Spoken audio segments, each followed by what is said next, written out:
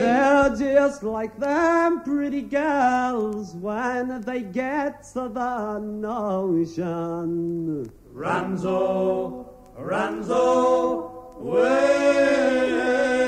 The other morning I was walking by the river. It's a little difficult to believe that the Victoria Lock at the seaward end of Newry Ship Canal is fast falling into disrepair, and soon, with the fallibility of man's mechanical efforts and the inexorable certainty with which nature does her job of silting an estuary, this great gateway to the sea, which brought commerce and prosperity to the heart of Ulster from 1850 onwards, and saw many of her sons and daughters leave for new worlds, will become a useless hulk in a beautiful landscape.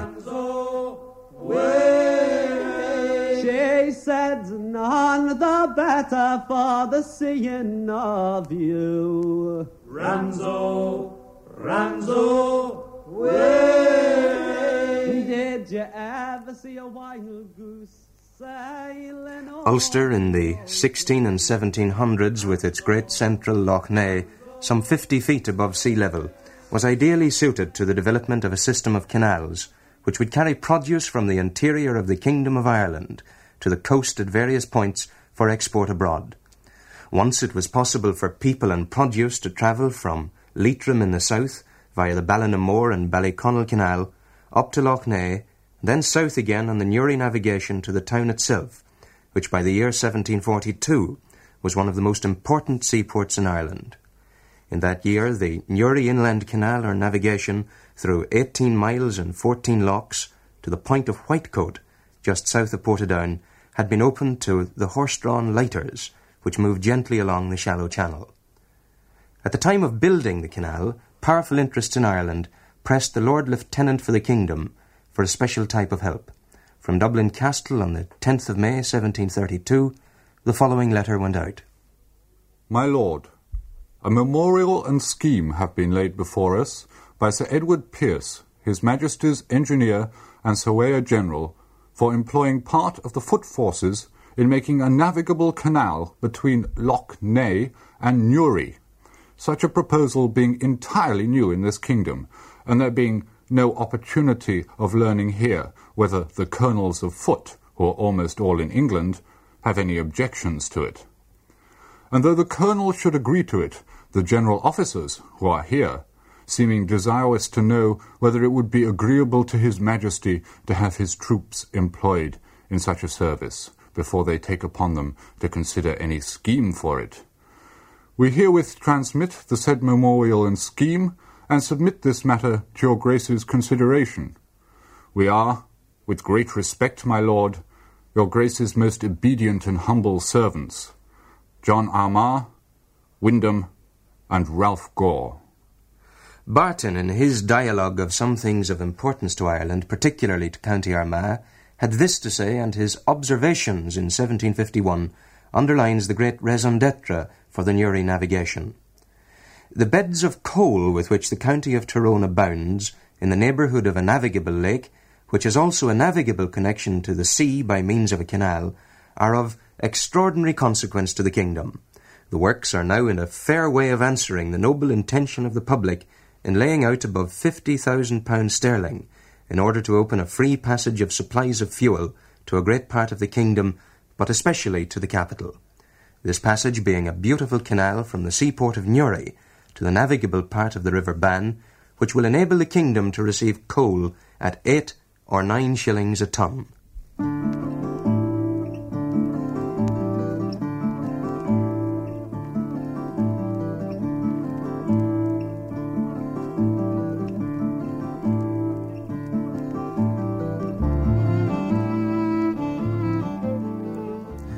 And so it was coal from the mines at Coal Island, and pressure from the merchants of Dublin for supplies of the fuel, something which would remove the necessity for costly and unreliable imports from England, which offered the Newry Inland Canal and later the Newry Ship Canal their opportunity for life. In 1744, the Inland Canal played an important part in saving many thousands of Ulster people from starvation. Foul weather had destroyed the harvest over the greater part of the Lough Neagh basin, and by the springtime of the year following, there was a very real threat of famine throughout much of mid-Ulster. Records of the time show that but for the canal and the importation of grain and corn which it allowed, as many as 50,000 people would have died. Importantly, the export of Tyrone coal continued, but by 1748, the Newry inland navigation was carrying produce from Newry to ports of the Lough Neagh Basin and on via the Ballinamore and Ballyconnell Canal to the towns of counties Monaghan and Cavan. The manufacture of linen benefited too, as the record puts it, upon account of the convenient water carriage for kelp and other weighty materials necessary for the trade. Flour, oatmeal and general merchandise was sent inland from the port of Newry, and between 1748 and 1767 almost 2,000 vessels went up the inland canal, paying over £1,800 in tolls. By 1840 the output of coal from the Tyrone mines had fallen, and this factor, coupled with the coming of the railways, brought about the beginning of the end for the Newry Inland Canal. Eventually, in 1949, the warrant for the abandonment of the canal was granted by the government. Mick Waddle is a canal lockkeeper's son, and he remembers well the work and the grand quality of living with which he grew up at Lock Number 9 in Points Pass. Maybe kids today, the first thing they would see would be a helicopter. Well, the first thing I saw was the laters, the boats coming up and down. And the later men were the first people that I ever really got to know. What sort of boats were they, Mick? Well, there were 2 iron boats. Now, they were the 2 big ones. I think they used to carry about 100 tons. But the rest, all the rest of the boats were wooden boats. Held, I think, around 60-65 tons of coal. See, they brought the coal from Newry. It came into Newry port, and the coal went from Newry to Portadown. And I think the cost of 65 tons of coal to go from Newry to Portadown was about 23 shillings. I suppose, too, the lighter men, the men who worked the boats, they had more than their share of characters, I would think. Oh, they were really rich characters. And I mean, they weren't even known by their surname or their Christian name at all. They all had nicknames. Now, I can remember so well all the nicknames they had. Now, there was one famous character, Hammerhead. I mean, another one... Hammerhead? Hammerhead, yes. He must have been a rare-looking boy. Another character, he was called the Heel of the Evening, because the reason for that was, you see, my mother would maybe have a bit of work to do or go to visit a neighbour or something like that, and she had to be there on the job, or some of us. That's before I was capable of putting the letters through. And she would want to know when any more boats coming, you see. Well, you would ask some of them, maybe dance, to ask somebody, is there anything following you? And the reply you would get, oh yes, Mrs. Waddle, Hammerhead, he'll be here in the heel of the evening. Well, that character, he became known as Hammerhead. Yes. Well, the sound marvellous times. You know, there were a time when you were very much your own boss. Your life revolved around the lock and the movement of the ships up and down. Oh yes. Well, now I wouldn't really call them ships; they were called lighters. There was a great sense of independence, really, in those days. I mean, people, they weren't depending on supermarkets. They weren't depending. Now, I can remember at home, we had our own couple of cows. We had our own butter, our own milk, plenty of potatoes and vegetables in the garden, and even mother used to make. She spent a lot of her summer making jam. I mean, the only thing, and baking bread, of course, the flour, we used to have a bag of flour sitting up in the corner, and there was a big crow in the bag. I can remember that when I was very, very young. Yeah, it's funny how things like that stick in the mind. That sticks in my mind, yes. Newry's importance as a seaport throughout the life of the Inland Canal, and indeed later, depended on her ability to send ships to the sea at Carlingford Lough, originally via the tidal and fairly dangerous Clanrye River. By 1824, problems of silting and dangerous tides and winds prompted the merchants of the town to write to the Earl of Gosford.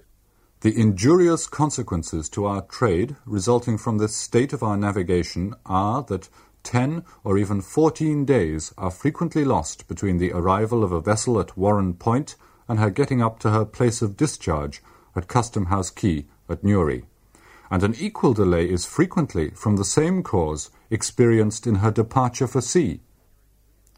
The merchants of Newry's Chamber of Commerce were really asking for improvements to the channel to the sea, and importantly the extension of the town ship canal, which at that stage was a modest affair, by 1.5 miles to Lower Fathom, where they asked that a new sea lock should be established. Well, the merchants got their way, and in April of 1850 the Newry Ship Canal proper, from the Victoria Lock to the Albert Basin in the heart of Newry, was in business. 16 years earlier, on the 3rd of May, the Dublin Penny Journal spoke of the old lock at Upper Fathom and of the beauty and peace which the area provided. About 1.5 miles from Newry is Fathom Mountain, finely covered with plantings, tastefully arranged in clumps and groups, and decorated with several handsome lodges and cottages, from the midst of which an old octagon tower presents itself. At Fathom the canal commences. This forms a junction between Carlingford Bay, Lough Neagh and the River Bann. A short distance from this is Green Island, a small place at which boats are built, and where some of the lesser craft of shipping are laid up for repairs. A little further in, on the opposite side, is the elegant property of Roger Hall, Esquire. This is thickly covered with young timber, and from which several handsome gatehouses open onto the shore. Near the village of Omeath, an elegant mansion in the cottage style attracts the eye, and here the tourist may observe at one glance, within the compass of a few hundred yards, 2 provinces, Ulster and Leinster, and 3 counties, Down, Armagh and Louth. We would advise those who are anxious to have at once the most complete, the most diversified, and the finest view of the beautiful scenery on both sides of the bay, to take a boat at narrow water, and row or sail down the river as far as Carlingford. Well, people did row and sail in the bay and in the canal. Henley's Royal Regatta in 1928 saw a team from the Newry Rowing Club compete and win a major event. That team, with names like Smith, Collins, Allen, Corky, Crozier, Fisher and Cronin, defeated a German crew, and they received a telegram of congratulations from the Kaiser himself. Well, today the canal is closed to commercial shipping. That's all gone to a new deep-water port at Warren Point. But there's an important effort now to develop the shipping canal to its full recreation potential. John Donnelly, he's a local painter, and he's one of the men behind that effort. If we can just preserve it and get some work done on the banks and landscaping some of the middle bank, and I suppose strengthening the banks along the Omeath Road and keeping a crew all the time working on a clean-up job in the Newry part of the canal. Well, you've got 4.5 or 5 miles of waterway between Newry and the sea lock at Fathom. Is that enough water to enjoy the sport of boating? Is there enough interest there to get a boating club going and to sustain that kind of sport on the canal? Well, I think the Southern Library Board are interested in the basin as a sail training area for bringing children onto sailing. And the canoeing aspect, I think the canoe clubs are interested, and also the rowing club. And then again, you can spend hours having fun just dawdling up and down, taking your time, watching wildlife and spinning and fishing and just generally messing about in boats.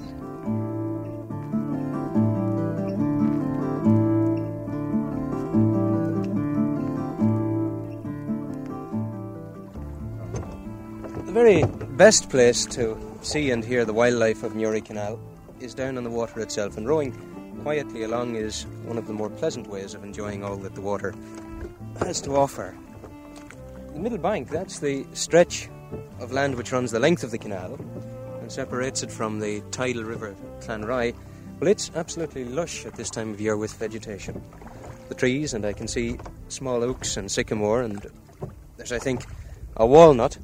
Actually, the Fisher Company called one of its boats after the walnut. Well, the trees too here seem all that much more green. I think it's probably because of the nearness of the water.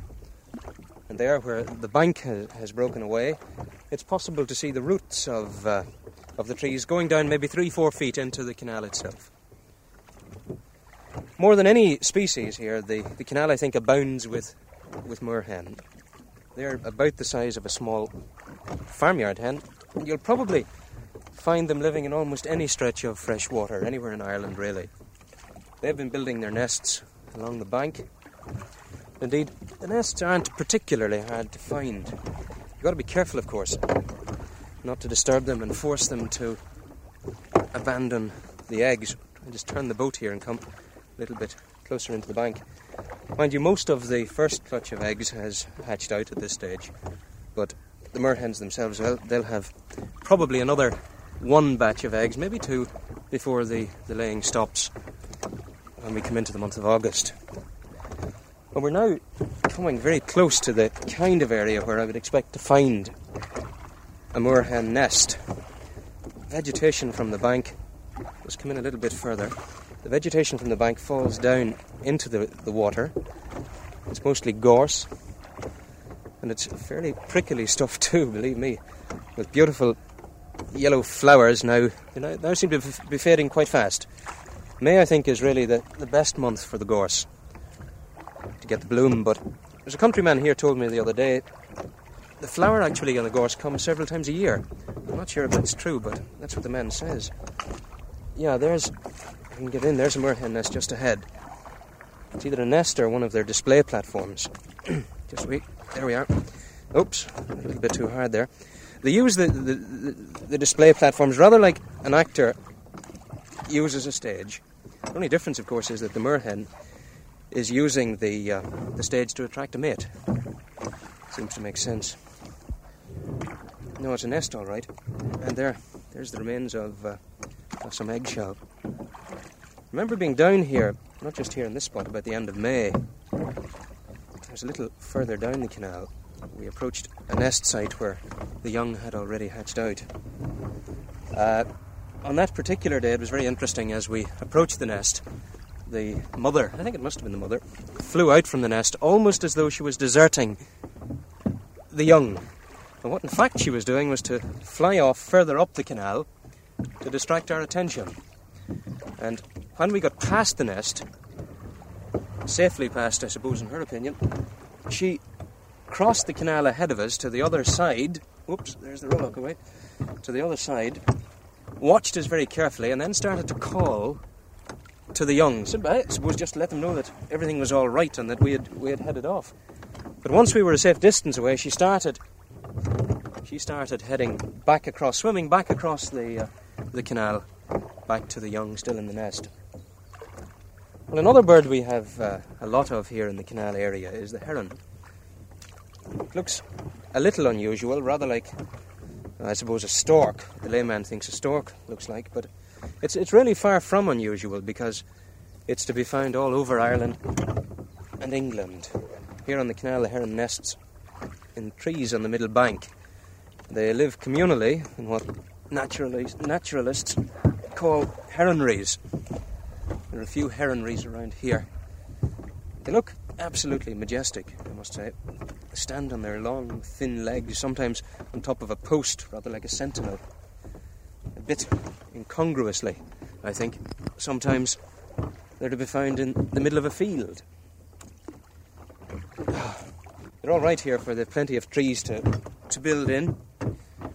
But in the west of Ireland, Connemara and Galway, where the trees are a great deal less plentiful, I suppose, they tend to come down to earth and nest in low bushes and in deep heather.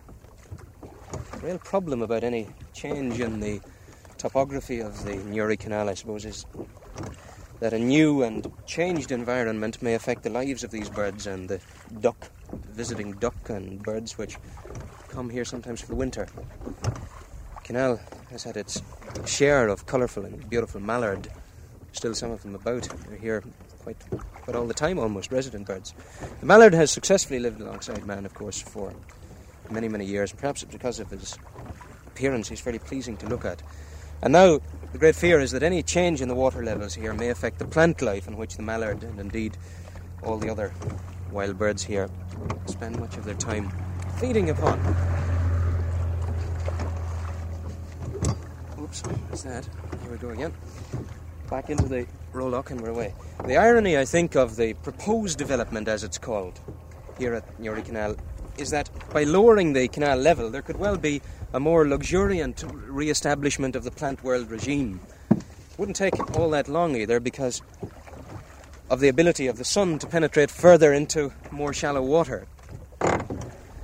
However, the structure of the canal, shallow at the sides and going down into something of a V shape to the deepest point, makes that kind of benefit a little bit more unlikely.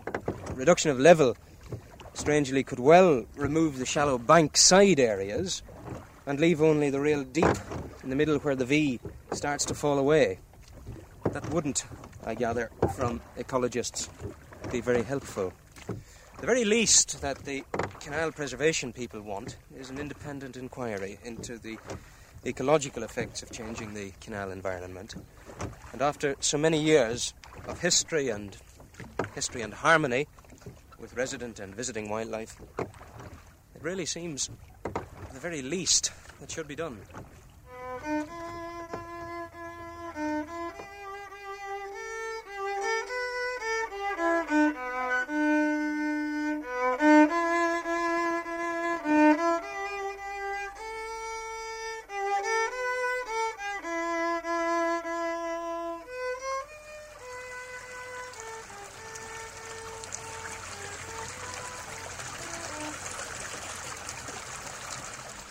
Well, I've now come to the trout hatchery belonging to the Newry District Anglers Association, and with me is the treasurer of that body, Mr. George O'Neill. George, can I ask you to tell me something about the numbers of fish you've got here and what kinds of fish they are? Well, at the moment we have approximately 30,000 fish. This includes a number which have been left over from last year's rearing, and the complete number from this year's rearing so far. Approximately 15,000 rainbow, and the same again of browns. How do you get these fish? Well, we get them from Wabanaha Fish Farm. We get them at the Idova stage, which is, they're fairly strong at this stage, and we have a minimum number of losses. You also take your own eggs, I understand, from fish in the area. We do, yeah. Well, this is a very long and slow operation, and you're inclined to lose a lot of eggs at this through this operation. But it's very, very interesting. It seems a fairly costly and extensive operation for one fairly small angling association. Where does the money come from? Well, we have a fairly large membership, with 300 to 400 in all. And then as well as that, we get a ministry grant, which is very, very beneficial. Without this grant, it would be a lot more difficult to run this operation. I know certainly a few months ago you released some trout into the Newry Canal. How did they manage? Well, we've had some returns, and they seem to have done extra well. They've even put on a little weight, I think, which argues pretty well for the type of water and for its purity. The anglers of Newry are, in so many ways, the waterway's best friends, its best conservators. And next year, Oliver Macaulay, who has given more than a decade of time and energy to the cause of the canal, hopes to bring the World Coarse Fishing Championships to Newry. The main species in the canal is bream.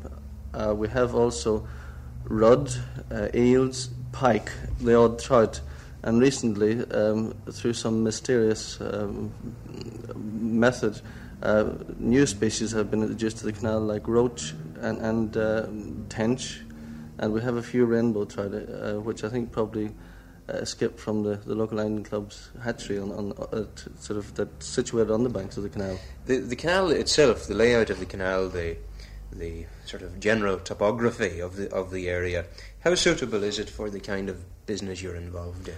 Well, I would say the Newry Canal is an ideal venue for any big competition. In fact, I wouldn't hesitate to put it to say that we could facilitate the World Championships here in Newry. That's a bit of a tall order, is it? Are you exaggerating now? Are you simply being optimistic? Not one little bit. And in fact, I hope we, Northern Anglers, in fact, are fairly strongly represented on the All-Ireland Coarse Fishing Federation.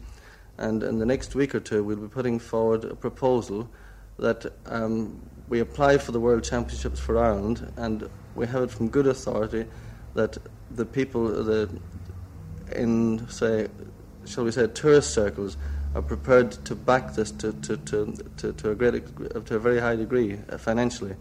The World Championships, the Newry Canal has in fact everything the World Championships would require. We have a stretch of water that runs in a straight line for about 2 to 2.5 miles. But this would quite easily accommodate the 100 or 100 and odds of competitors that usually we have in World Championships.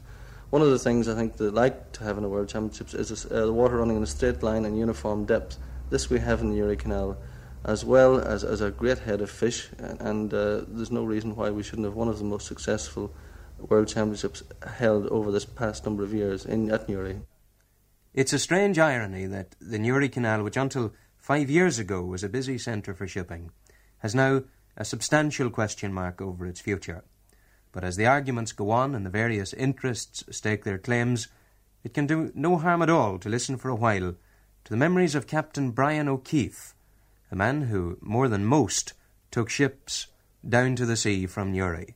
Going down to the locks, that is Newry locks,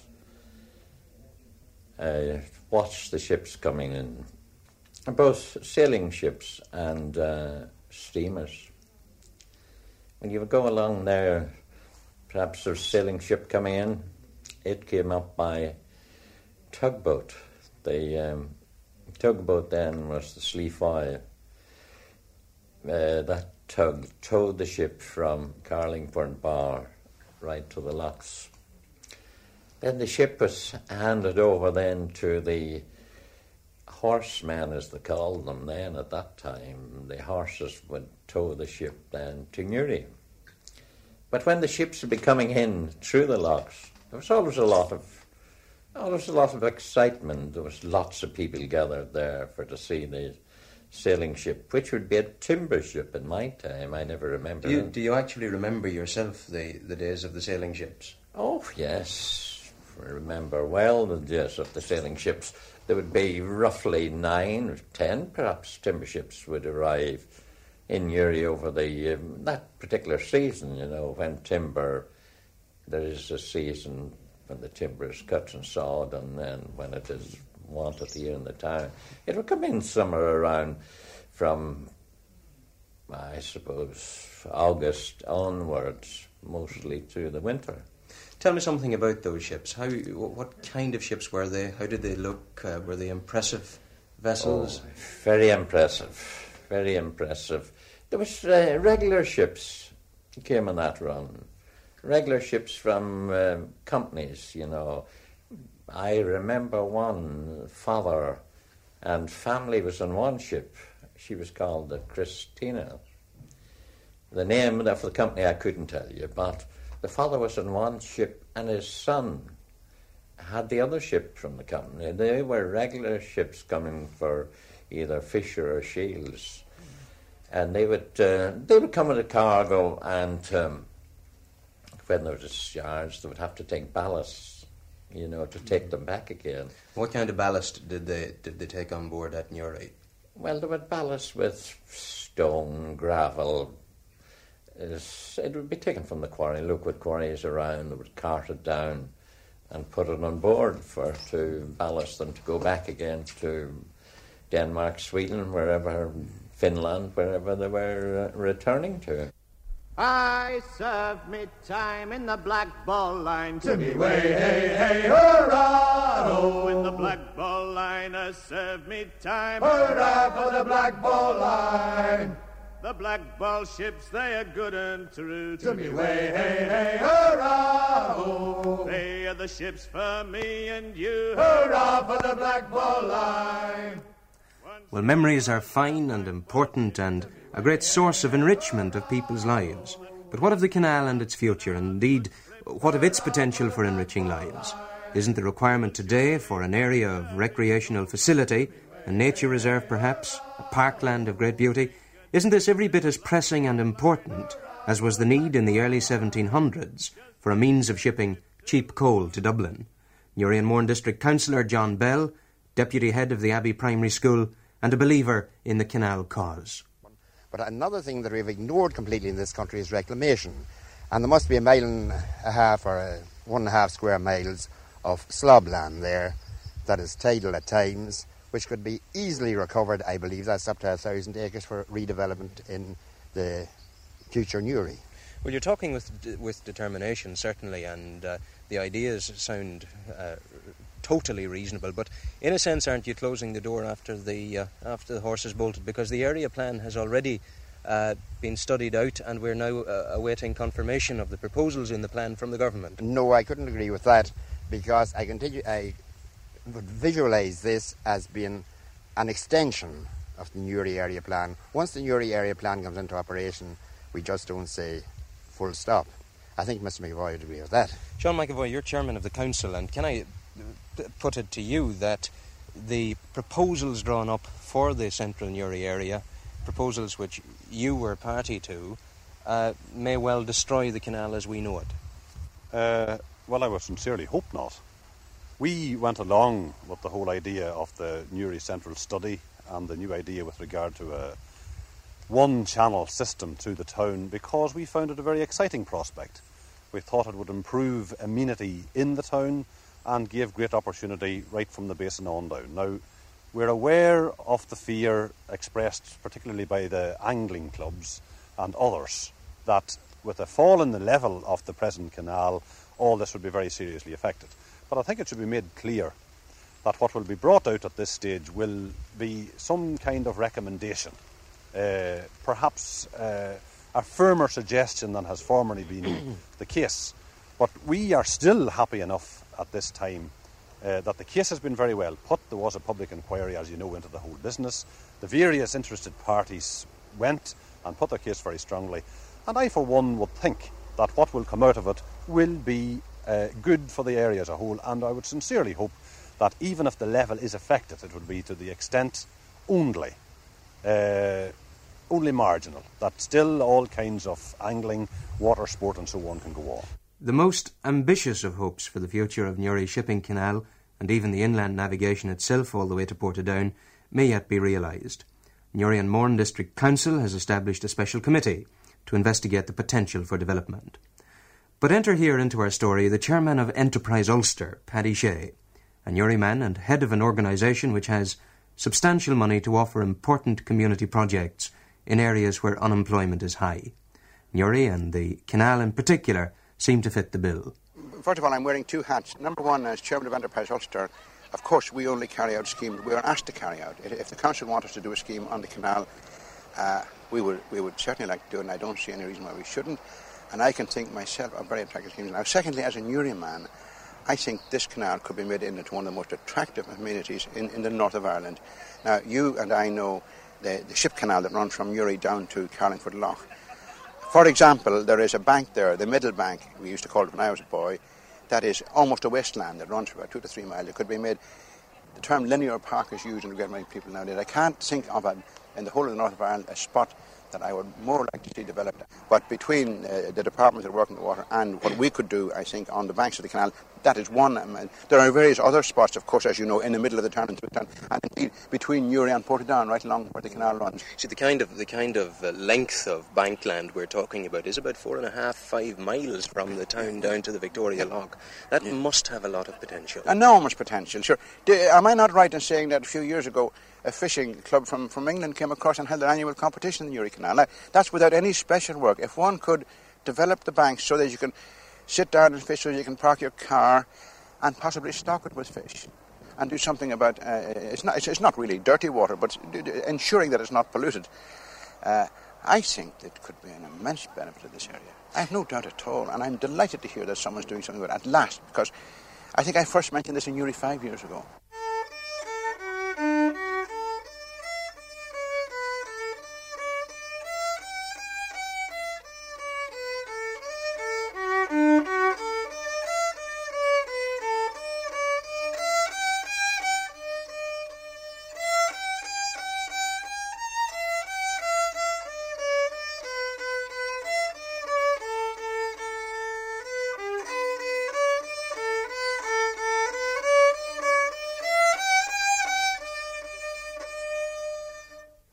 When the ship came into the locks, the crew would run a tow rope out to the horseman and they would connect it onto, they had a special trace and a bar coming along underneath their tail, and a hook, straight hook, not a loose S hook, just a straight, solid hook, you know, and they would put the rope on it.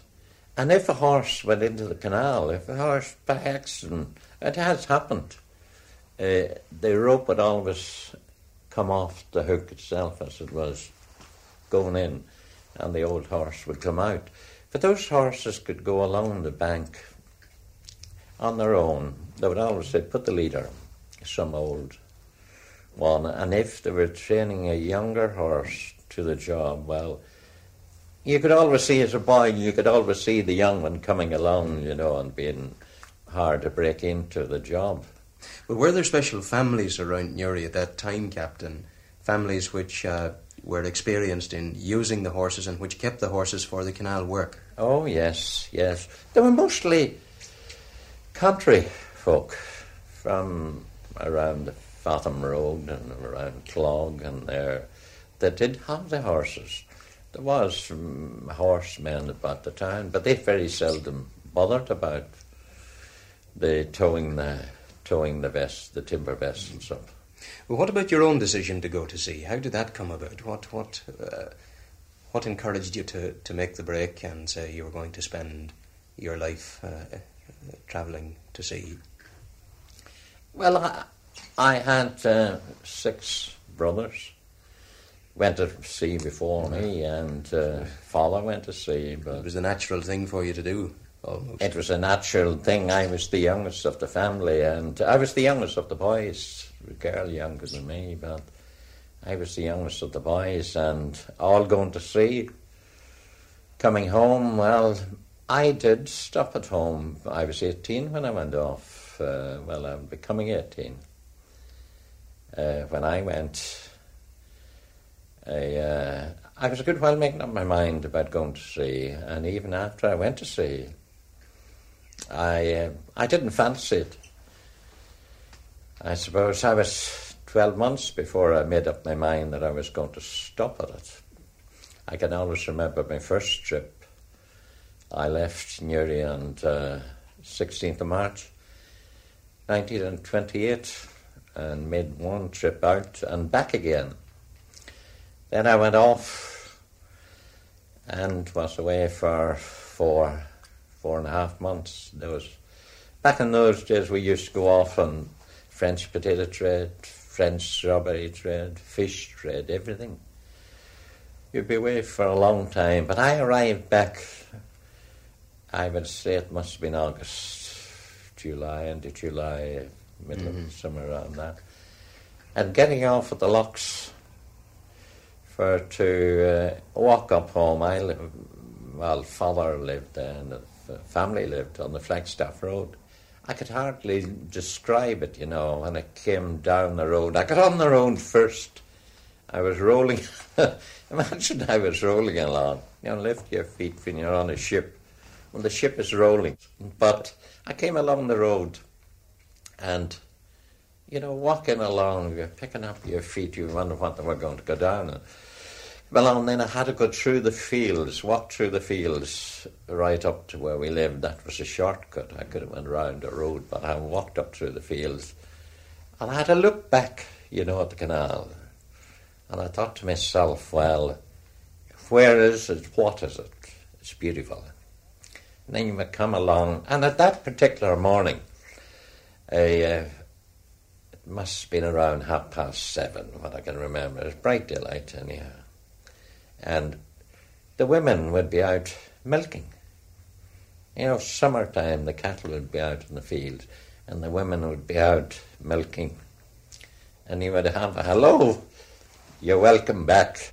Did you ever see a wild goose sailing o'er the ocean? Ranzo, Ranzo, way. They're just like them pretty girls when they get to the ocean. Ranzo, Ranzo, way. The other morning I was walking by the river. Ranzo, Ranzo, way. When I saw a young girl walking with her topsails all a quiver. Ranzo, Ranzo, way. I said, pretty fair maid, and how are you this morning? Ranzo, Ranzo, way. She said, none the better for the seeing of you. Ranzo, Ranzo, way. Did you ever see a wife? When you need mealtime inspiration, it's worth shopping Kroger, where you'll find over 30,000 mouth-watering choices that excite your inner foodie. And no matter what tasty choice you make, you'll enjoy our everyday low prices, plus extra ways to save, like digital coupons worth over $600 each week. You can also save up to $1 off per gallon at the pump with fuel points. More savings and more inspiring flavors make shopping Kroger worth it every time. Kroger, fresh for everyone. Fuel restrictions apply.